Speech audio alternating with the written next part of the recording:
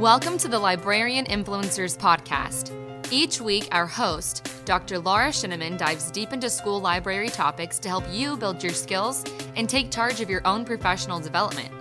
Her mission is to create an environment where librarians flourish and become lifelong learners. Now, on to today's podcast.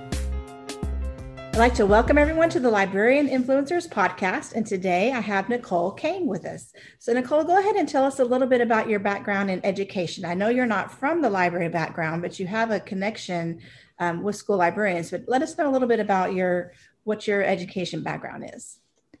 Yeah, so thanks for having me. My name's Nicole Kang.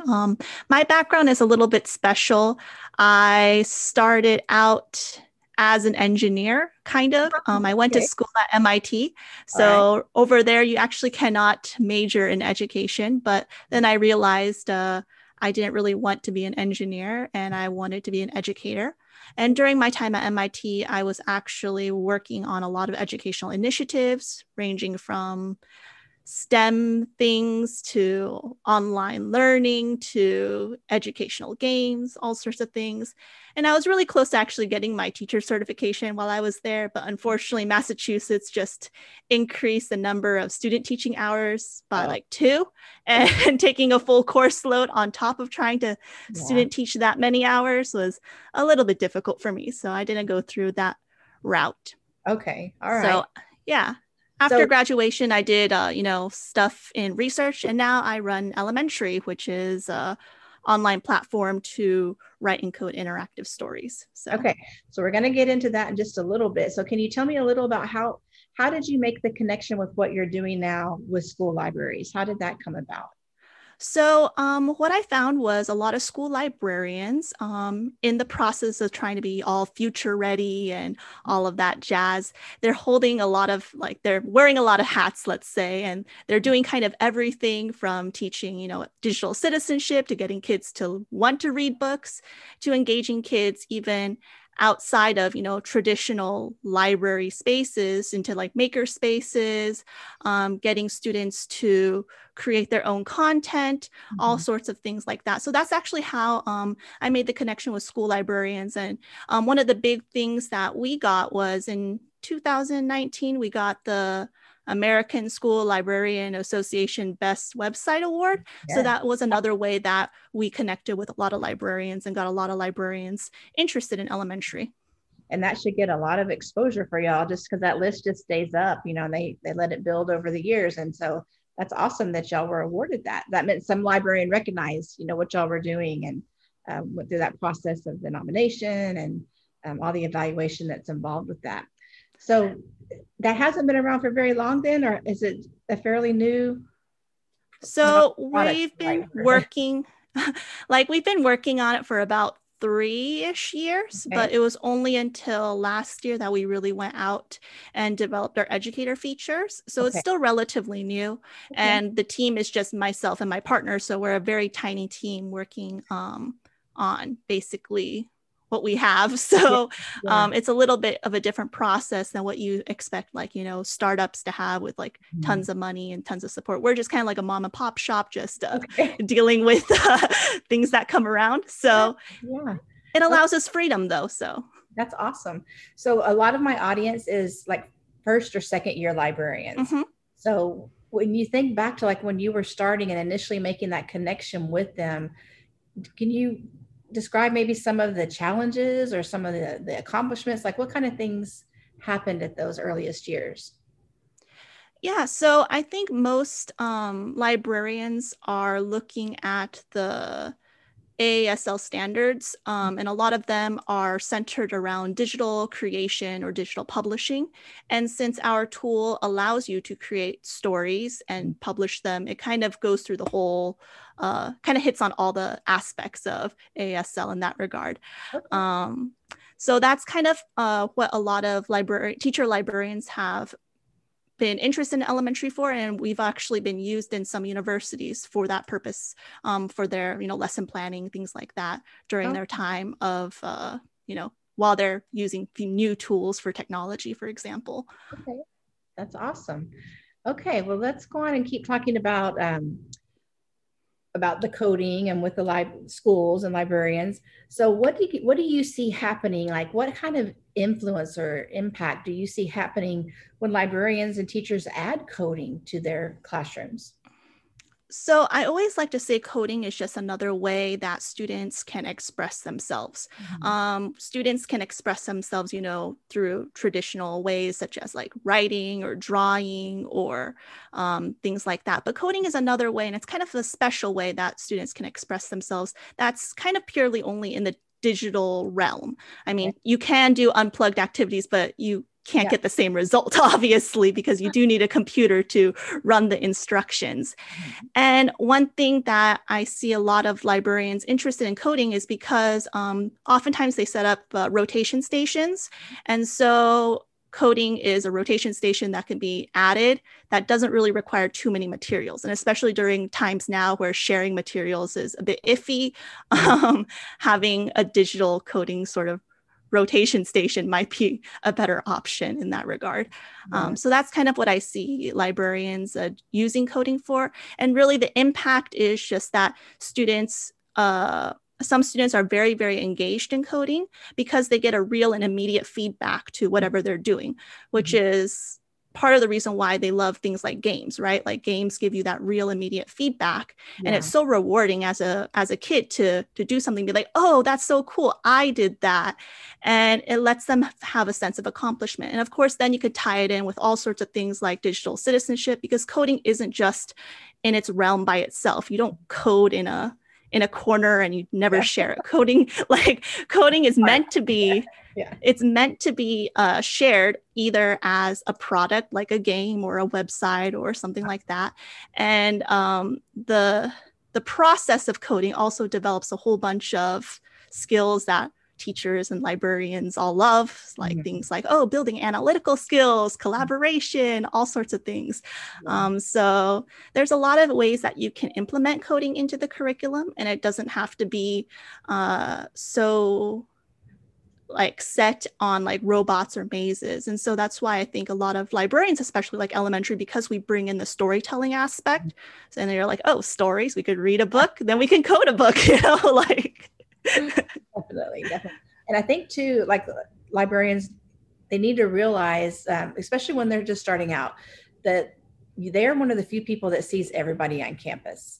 So that if a kid ends up in a classroom with a teacher who never mentions coding or offers any opportunity of coding, that's where the library can really come into play, because they serve everyone.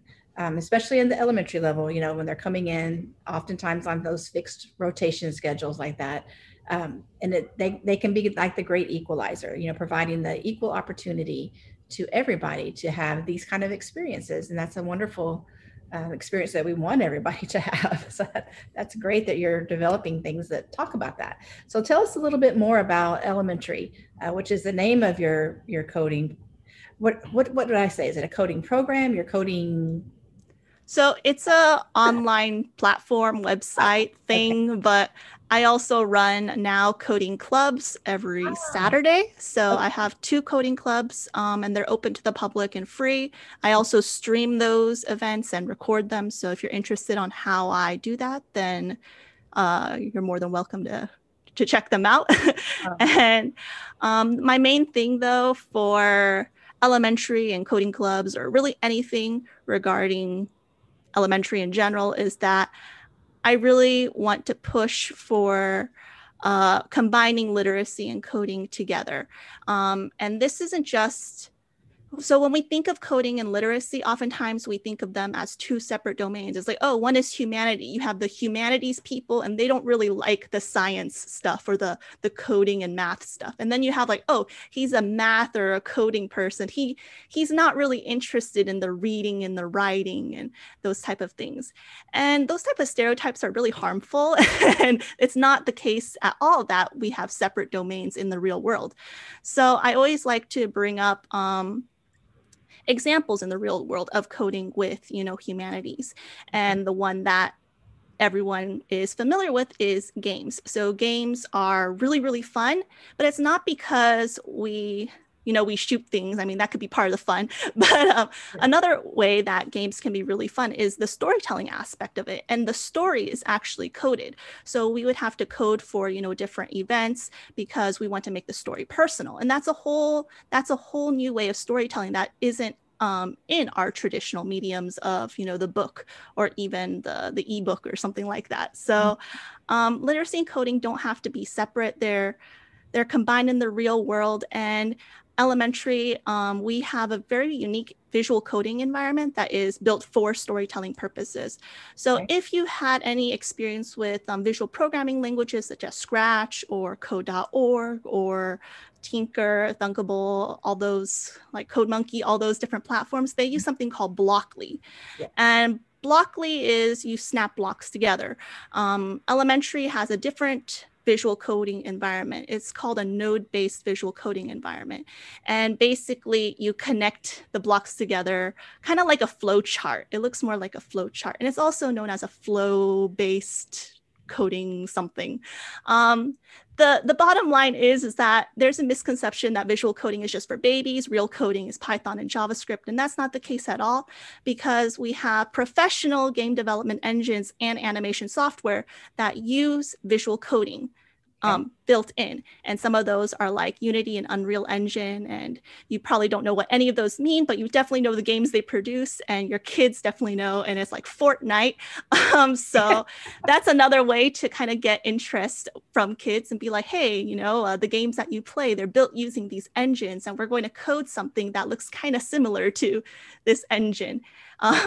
It's a bit of a stretch, but it gets kids excited. So yeah, I think that's the kind of thing I want to just steer, is just coding is more than like robots and mazes, which are the way that we kind of view coding in the K-12 spaces, at least I see. Like we'll have a robot, we want him to go through a maze, or we want him to go from point A to point B. But really coding can be more than that. It could be animation. It could even be right now in one of my coding clubs, we're writing an RPG game where the main character is going to have to make choices that will influence her relationship with different characters. It's mostly preteen, teen girls in my club. So it's like there's a bully and like, oh, you have to respond in a certain way. And then maybe your charm goes up, or I don't know. It's a work in progress. We'll see what happens at the end of the month. All right. So you call this platform elementary, but as you're talking, it's more than just elementary students, right? Yes. Yeah. So it's for all grade levels. So it's a K-12 platform. And we actually see it used at university level as well for digital storytelling. And storytelling is not just for a specific grade level. Obviously, storytelling is universal and across all age groups. And so we're an authoring tool. So at the basic level, it's an authoring tool, which means it's up to you on what you want to code or write or do. So we have things from, static picture books to things that are like games. And we have a library of over 13,000 illustrations and sounds that are on the platform that you can use. And the cool thing that librarians like is when you publish a story, it automatically credits and notifies all the artists and musicians whose work have been used. So we have this sort of auto crediting system. Yeah. That's neat. That's very neat. So I know at least initially to be on the AASL list, you would have needed to be a free product. Is this still a free product or? Yes. So we have a free tier and we have a paid tier. So the free tier is one classroom of up to 35 student accounts. And you have access to only the free features. So you won't be able to access all the images. You won't be able to upload your own images, see your student analytics, or give feedback on student stories, among other things. So usually librarians under the free tier, they'll just use 35, workstations and call them computer 1, computer 2, computer 3, and then have their students come in and write stories on them that way. Okay. So can you talk a little bit about like how, if a librarian was wanting to give this a try, what would be the process of them learning about your elementary? Yeah, so right now I'm actually starting up a coding club package that has videos on and stories on how to kind of set up and do everything, especially in this, difficult environment of teaching, let's just say. So it gives some tips on what to do and what I do in my coding club. So if you want to do what I do, you can kind of follow along and do that. But otherwise, it's pretty self-explanatory. There's a couple tutorials on how to start a class and get students on board and stuff, but it's meant to be easy enough-ish to follow, hopefully, so you can get started right away. We have kids probably as young as kindergarten writing picture books, aka they're just dragging images on the page and the teacher's helping them write. And then usually I would say second grade, they can write stories rather independently and start coding independently, because there's also built-in tutorials that help along with that process. So that's just kind of how to get started, I guess. And just out of curiosity, have you had something amazing that you have seen students do?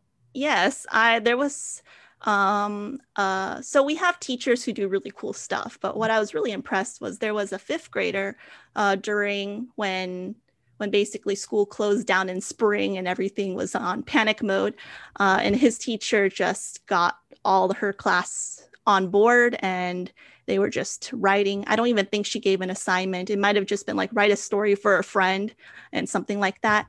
And he was able to create a really amazing choose your own adventure that had animations, different choices, different endings. And he was in fifth grade. I was like, I'm proud of you.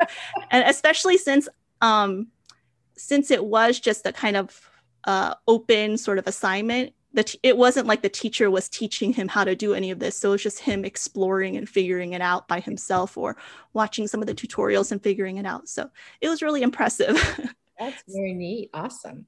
All right. So Nicole, you've shared so many good ideas for people who are wanting to start introducing coding into their school libraries and to their schools, in general. So if people want to follow you, where can they find information about you and about elementary online?